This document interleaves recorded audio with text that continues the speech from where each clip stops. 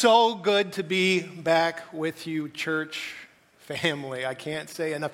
You look good, by the way. Actually, I can't see your faces, but I trust you look good. Actually, you look like you want to rob me. This is all new to me. But it is so good to be back with my church family.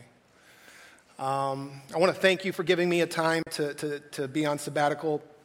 I used that time to just really study God's Word, to be in prayer, kind of like Moses going onto the mountaintop. It gave me time just to connect with God in a special way, and I really do trust, hope, and ask that you would be in prayer, that God is going to use that so that I can come back, I can be a better leader. I'm still growing, I have a lot of things to learn, but I believe God's going to use it so that I can lead this church better, so that I can lead you and your family into the future. And I'm excited for what God is going to do through us as we link arms in these times that we find ourselves in and move forward to be the light of Jesus Christ in our community and in our world. I'm excited for what God wants to do through Edinburgh Church.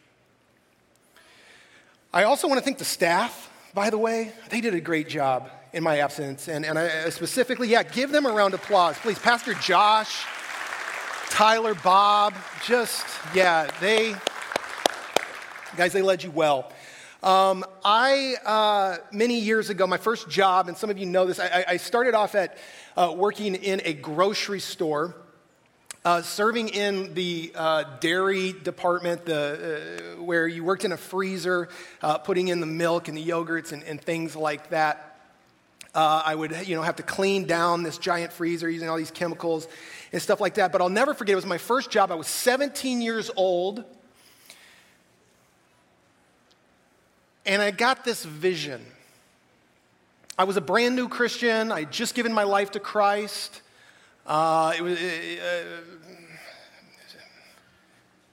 Some of you know my story. I'm coming out of drug abuse. I've just made a wreck of my life. I'm a high school dropout. This is like daytime throughout the week. My peers are in high school. I'm working in this freezer.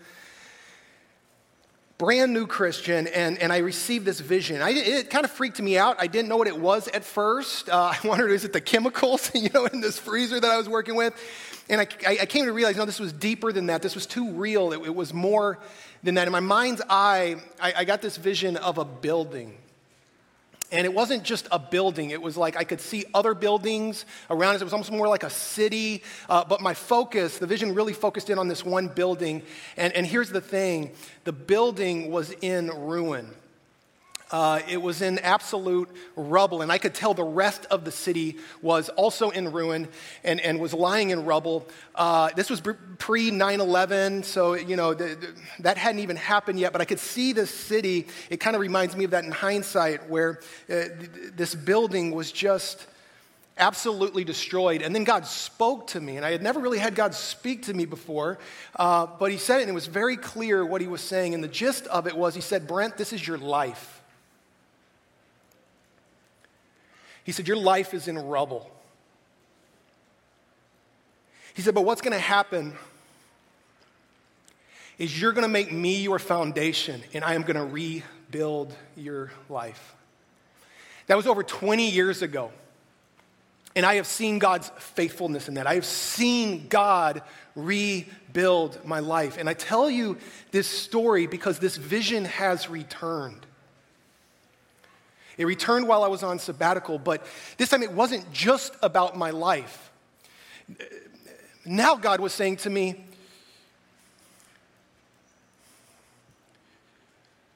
your nation, your city lies in rubble. And I looked around and I saw the violence that's happening in our streets, and I saw the buildings burning down, and God was saying, your city is literally and figuratively on fire. All kinds of evils happening in your city. It's in ruin. And then I looked at the church, and God said, your church is in rubble. And I know maybe it doesn't seem that way to all of us, but I can tell you this, because of this whole COVID thing, we went from, roughly 600 adults, hundreds of children on a Sunday morning, to now 100, 150, maybe a little more today, meeting together, one service. He said, your church is in rubble. And I know for some of us, it's our own lives that lie in rubble. And like that building, it feels like our life has, to some degree, been absolutely wrecked. I know some of us have lost our jobs in this whole COVID era. Our businesses are struggling. I've talked to many of you here at Edinburgh. I knew things were getting real when Roasted Pear down the street, my favorite brunch place, my only brunch place that I know, but my favorite brunch place, that's gone. Kelly's is gone. Other businesses are struggling. Who knows how many are going to survive this? I know it's affecting many of our jobs, and I know some of us for various reasons. Trying to figure out our kids and trying to figure out the situation, what we're going to do this school year. It's tough. And maybe somebody comes in here today and their life feels like it's in rubble. But here's the good news. Here is the good news, because there is good news, because God says, just like he said to me over 20 years ago, if we will make him our foundation again, he can rebuild. In fact, he didn't just tell me he could rebuild. Here's what he did with my life. He said, make me your foundation. Your life will look different, but it will be better. And I believe that's true of our city. I believe that's true of our nation. If we will make God our foundation again, God won't just rebuild it, he'll rebuild it into something better. God won't just rebuild our church. If we'll make him our foundation, God will rebuild our church into something better. It might look different, but it'll be better. And God can take your life, and if you will make him your foundation, it might look different, but he can rebuild it into something better. And friends, this is why I'm so excited for us to jump into this Nehemiah series.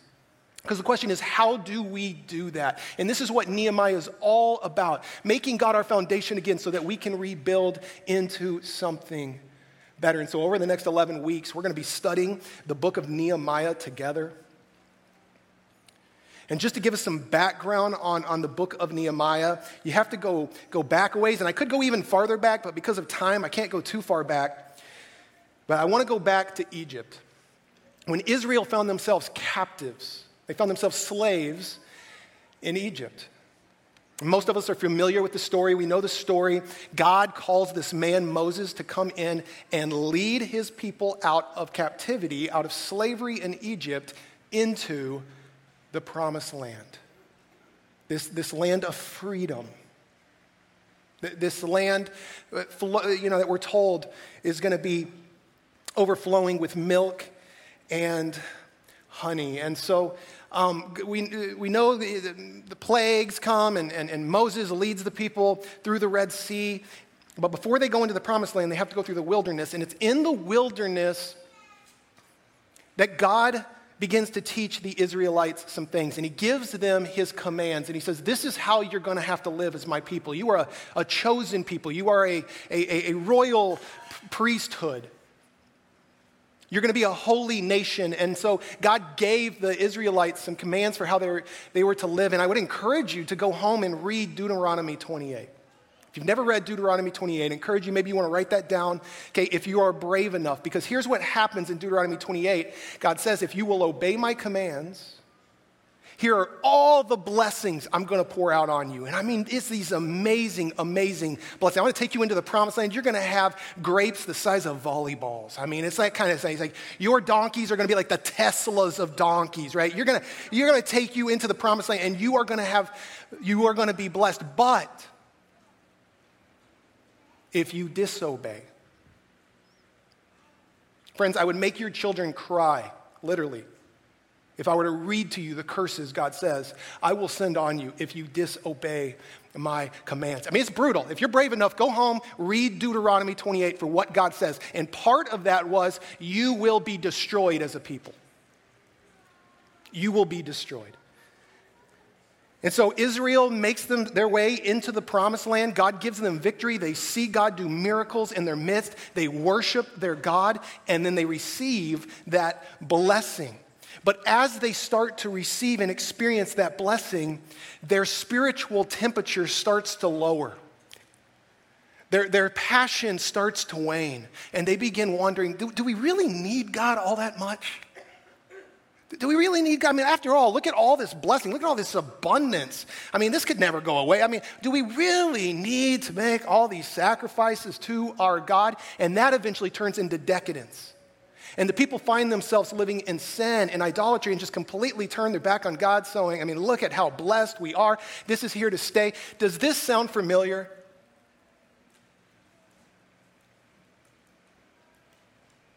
This is our nation. Maybe this is for some of us our very lives. We start to say, I don't need God. I mean, look at after all, I've got, we've got, and then what happens? In the year 586 BC, the Babylonian army comes in and absolutely destroys the southern region called Judah, sacking Jerusalem, the capital, and carrying the people of Israel off into captivity. They leave a remnant, they leave some, but they carry the rest off to be slaves again, captives again, not of Egypt this time, but of Babylon.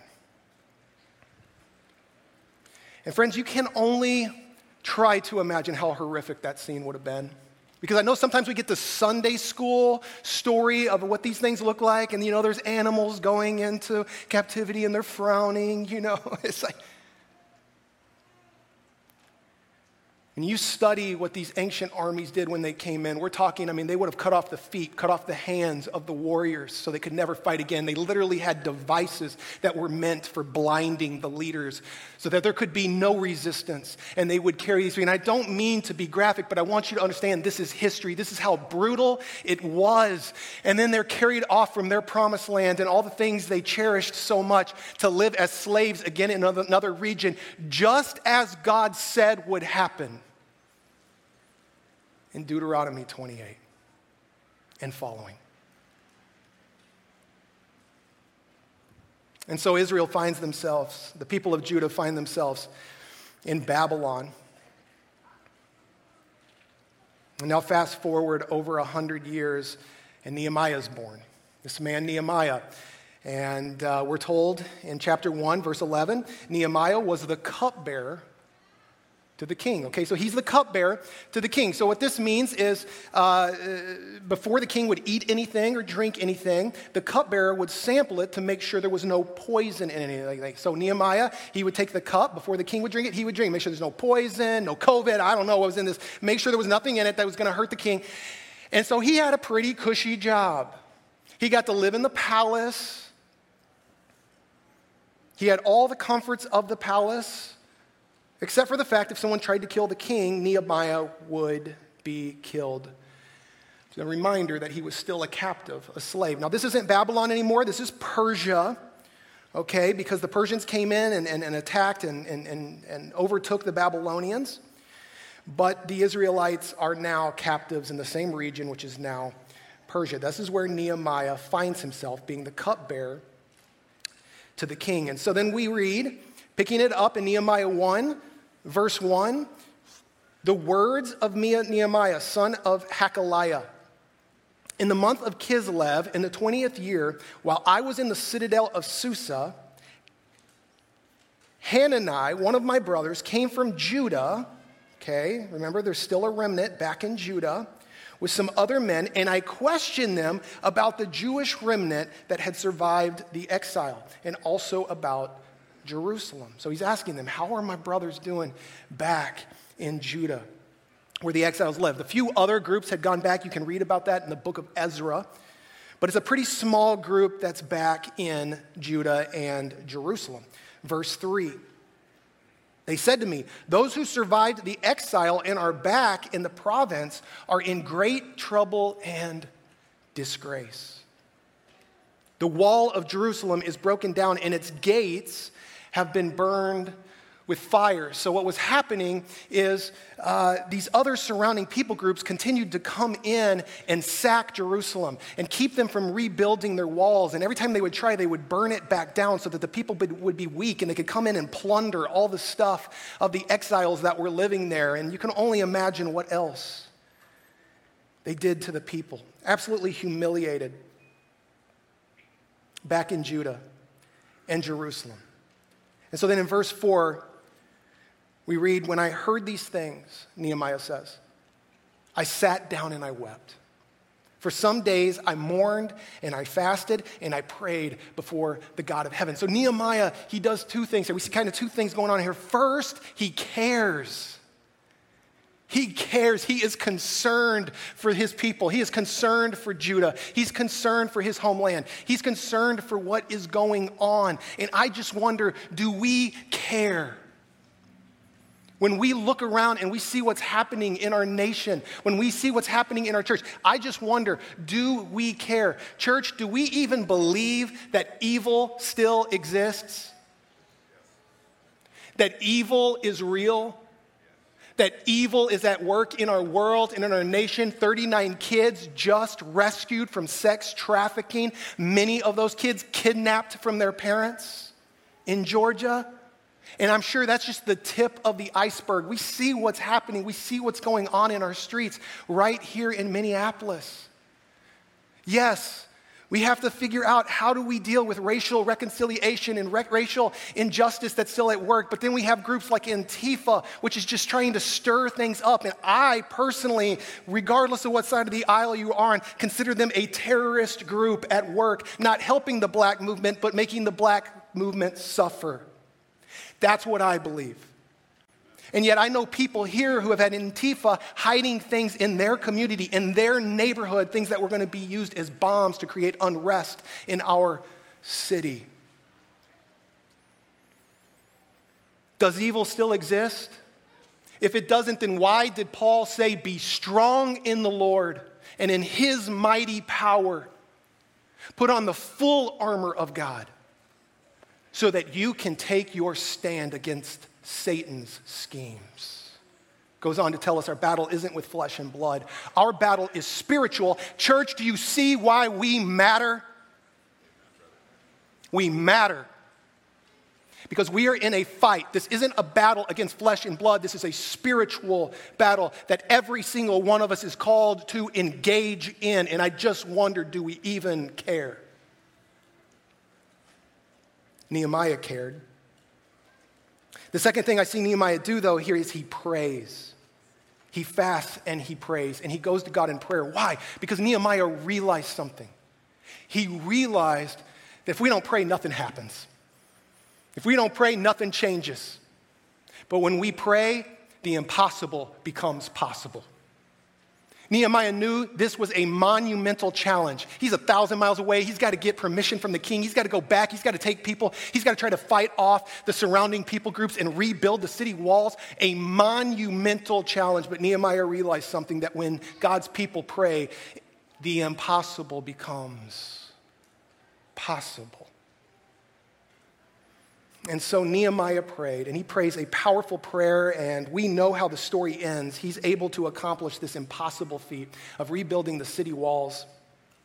And so what I want us to do this morning is I want us to study this prayer, and I want us to look at this prayer. And maybe for some of us, this could be even a template for how we could start praying. And so we're going to see four things that Nehemiah prays, sort of four stages of Nehemiah's prayer that I want us to look at today. And this is the first thing we see in Nehemiah's prayer. We have to recognize who we pray to. We recognize who we are praying to. See, listen to this prayer. Verse 5.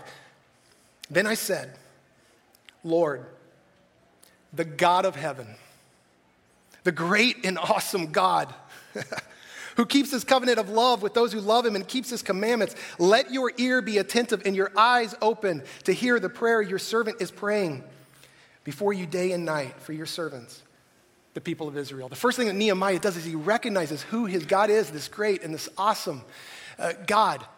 I don't know about you, but there are many concerns that we have today going on in our lives, and especially as we try to navigate all these challenges in the COVID challenge. And it's easy to start finding yourself worrying. But I remember going into a prayer meeting one time. As I was in this prayer meeting, someone just started to pray, and they opened up the prayer meeting by saying, God, you are all-knowing. You know all things. You are omniscient. You know all things. You know everything that's going on right now in our world. You know everything that's going on in our community. You know everything that's going on in our very lives. You care about our individual fears. You care about our anxieties. You care about our worries. You know everything that we're dealing with globally, but also individually. And then this person went on to pray, and God, you are all present. You are everywhere. Think about that for a second. That's amazing. God is able to be with each and every one of us in a special relationship, just as if you were the only person in the world. Only God can do that. Only God can. We remember, God, you can have a relationship with me like I'm the only person in the world. You truly are God. And this person went on to pray, and God, you are all powerful. There is nothing you can't do. You truly are a great and awesome God. You're not just all knowing. You're not just all present. You can do something about our circumstance. You can do something about our situation. And as I heard this prayer, this powerful prayer, just recognizing who God was, what started to happen is my God got bigger and my problems got smaller. God got big, my problems got small, and I started to have peace. It started by recognizing who it is we pray to. The second thing that we see in this prayer is Nehemiah repents for sin. Second thing we got to do is we got to repent of our sin. He goes on in verse 6. He says, I confess the sins we Israelites, including myself and my father's family, have committed against you. We have acted very wickedly towards you. We have not obeyed the commands, decrees, and laws you gave your servant Moses. He confesses his sin. He repents. And you notice he doesn't just say like the world's sins, the sins that are out there. He says our sins, my sins. I confess I am a sinner and I need grace. See, Nehemiah realized something. He realized that we can run from God because of our sin. We can run, but running leads to ruin. Repentance leads to restoration. We can run, but running is going to lead to ruin. If we will repent, repentance will lead to God restoring us. And friends, I've had to repent of some things. I've had to stand before my church family and confess sin in my life. I haven't arrived. I am not perfect. I am still a work in progress. I had to confess there was a season of burnout where I was copying sermons. And I had to say, I ask for your forgiveness. And I had to ask my church family to forgive me for that. I'm a sinner. And so I had to ask for forgiveness, and I had to humble myself. And I think about the church's sins at large, and not just talking about our church, but I think about sins of the church, and I found myself thinking about, not that there aren't very godly Catholic churches out there, because I know there are, and I have friends who are a part of them, but I also know that the Catholic Church has developed a stigma of pedophilia, and it's something that we've all heard about. It's something that the world is aware of, and maybe it's just something that the church needs to not try to sweep under the rug, but needs to repent for. I mean, no wonder people don't want to go to church today that are out in our world. No wonder. Would you want to go?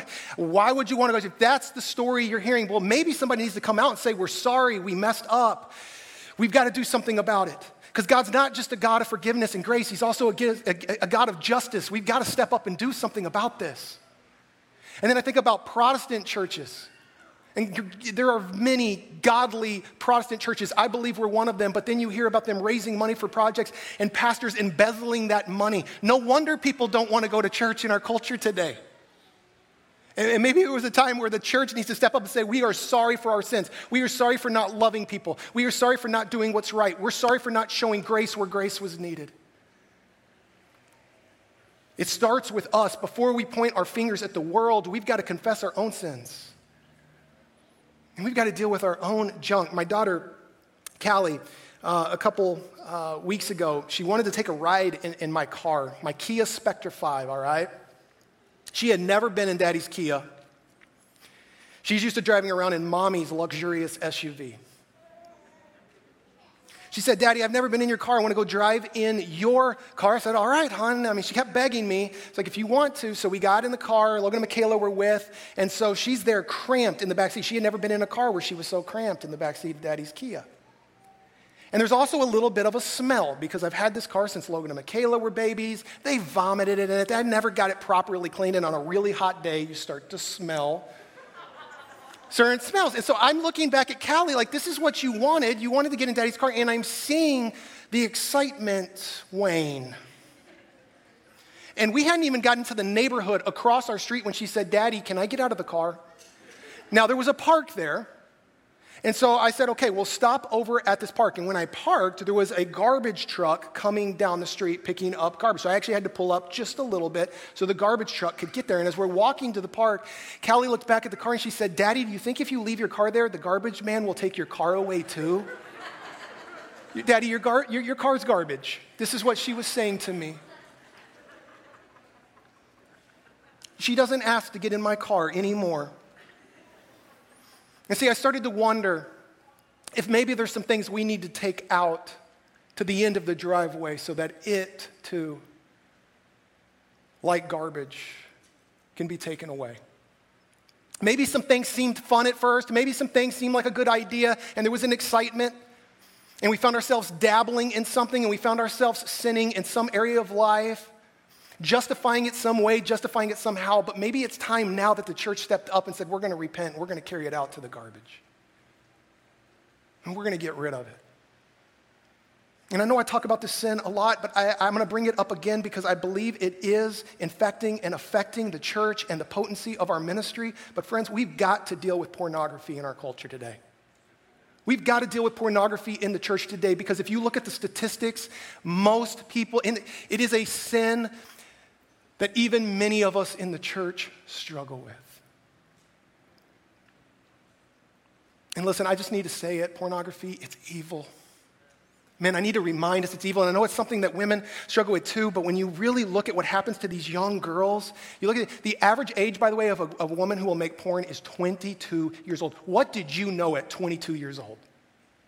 Most of them who make a porn video will never do it again because it's so traumatizing.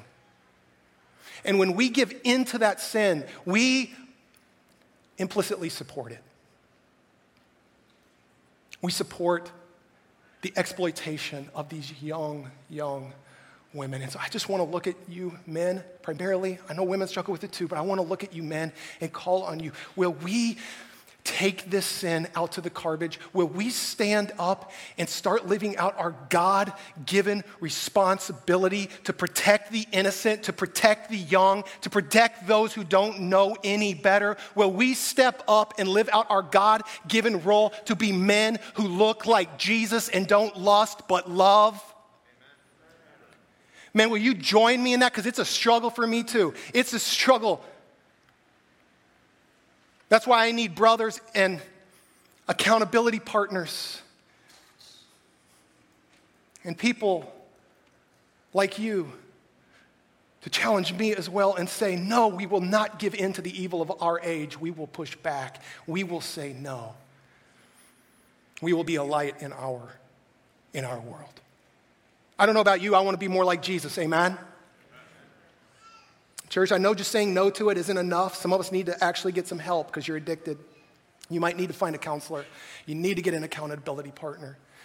I would even encourage you, write down the name Caroline Leaf if you're taking notes. Caroline Leaf. She is a Christian, but she's also a neuroscientist that has a 21-day program that's a brain detox. I would recommend it to all of you who are struggling with any kind of addiction. I believe it could help you. But friends, the world isn't going to change if Christians don't step up and repent for their sins. It starts with us. Third thing we see in this prayer is God reminds God of his promises.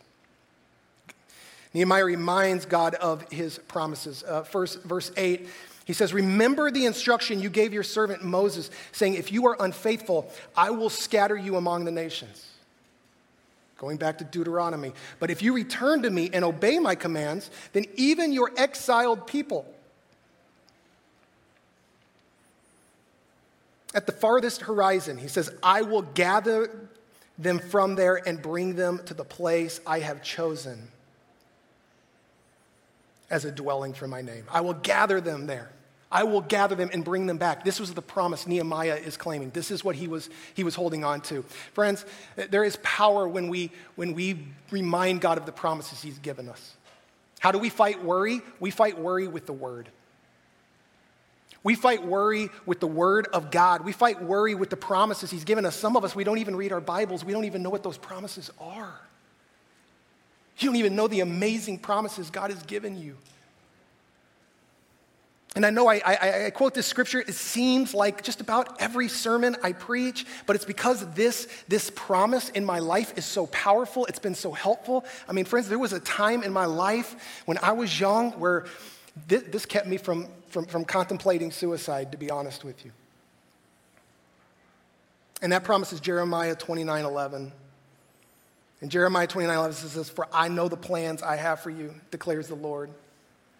Plans to prosper you and not to harm you, plans to give you hope and a future. And I know so many of us were familiar with that promise. We've heard that promise. It's a popular Christian, some of us have it, on a t-shirt or your coffee mug, or, you've got it on a magnet on your refrigerator or a card.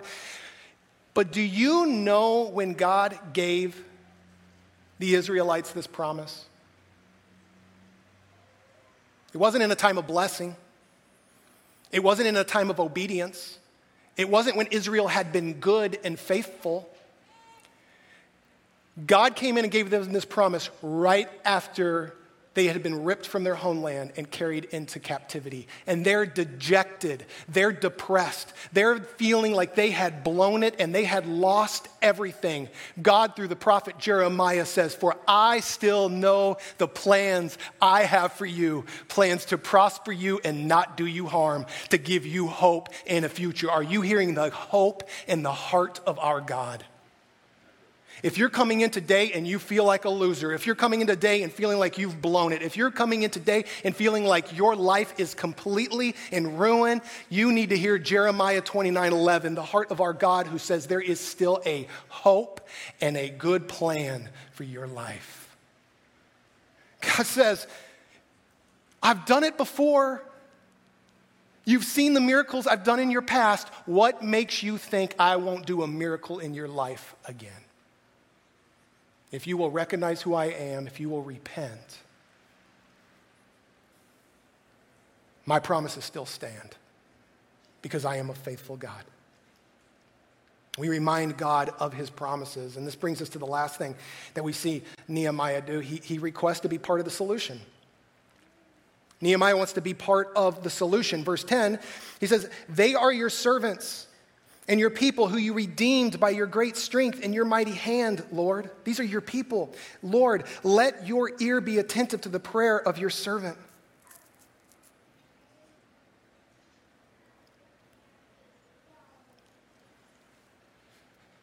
Who delights in revering your name.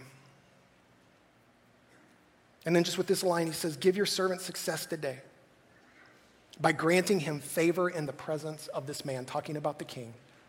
He's the cupbearer. He has the ear of the king. He says, God, let me be part of the solution. And I know some of us, we wonder, what could we possibly do to be part of the solution? What can we do? When we see what's happening in our world, maybe we even see what's happening in our church, or whatever's going on around you, what could we possibly do to be part of the solution? And this got me thinking, if you remember the story of Jesus feeding the 5,000 people. Jesus is feeding 5,000 people, and you remember he's like, feed them. He tells the disciples, feed these people, just feed them. And there's this boy who has basically what's a Lunchable.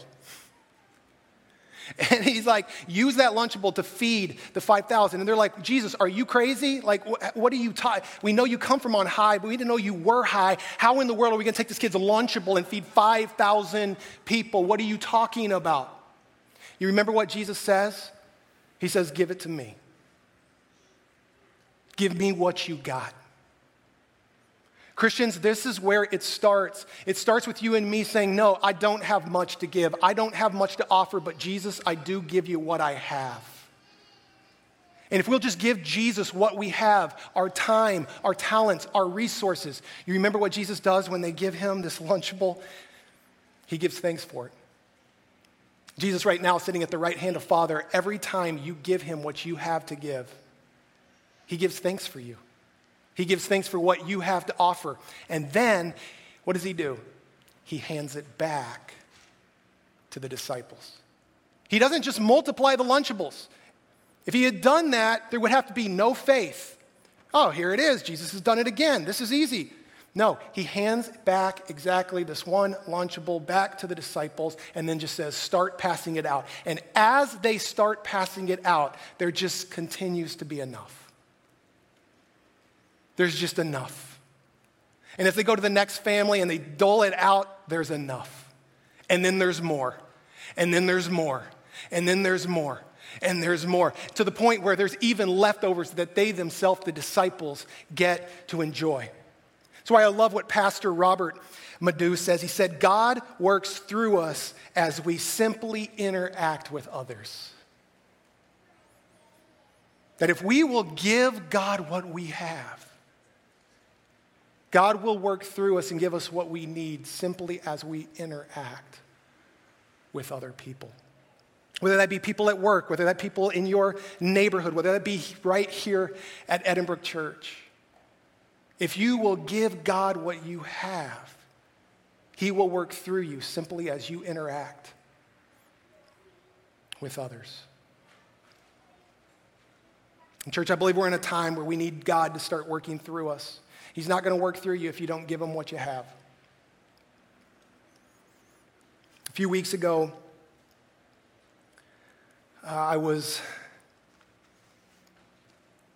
couldn't find my car key and I needed to get somewhere. And so I started tearing the house apart to find this key. And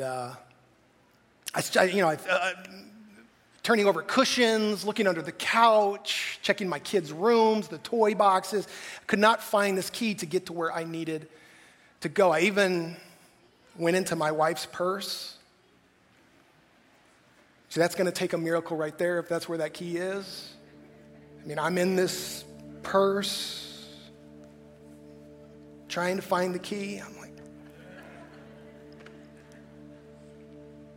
I had to tear the house apart. I could not find this key. Finally, it was somewhere where I had left it. It was so obvious, and I was able to get to where I needed to go, but I had to tear the house apart. I had to stop everything I was doing. Nothing mattered until I found that key. We are living in a time where I just believe Christians have to stop what they're doing. We've got to get rid of the distractions.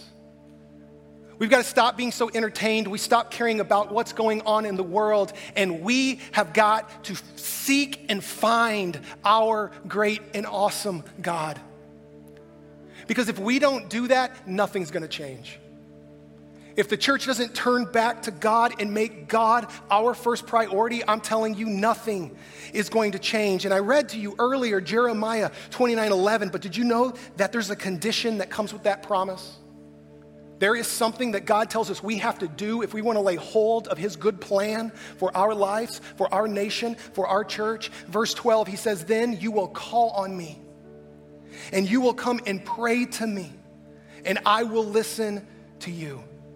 You will seek me and find me when you seek me with all of your heart. Church, all of your heart. You will seek me and you will find me when you search for me with all of your heart. And he says, I will be found by you, declares the Lord. And I will bring you back from captivity.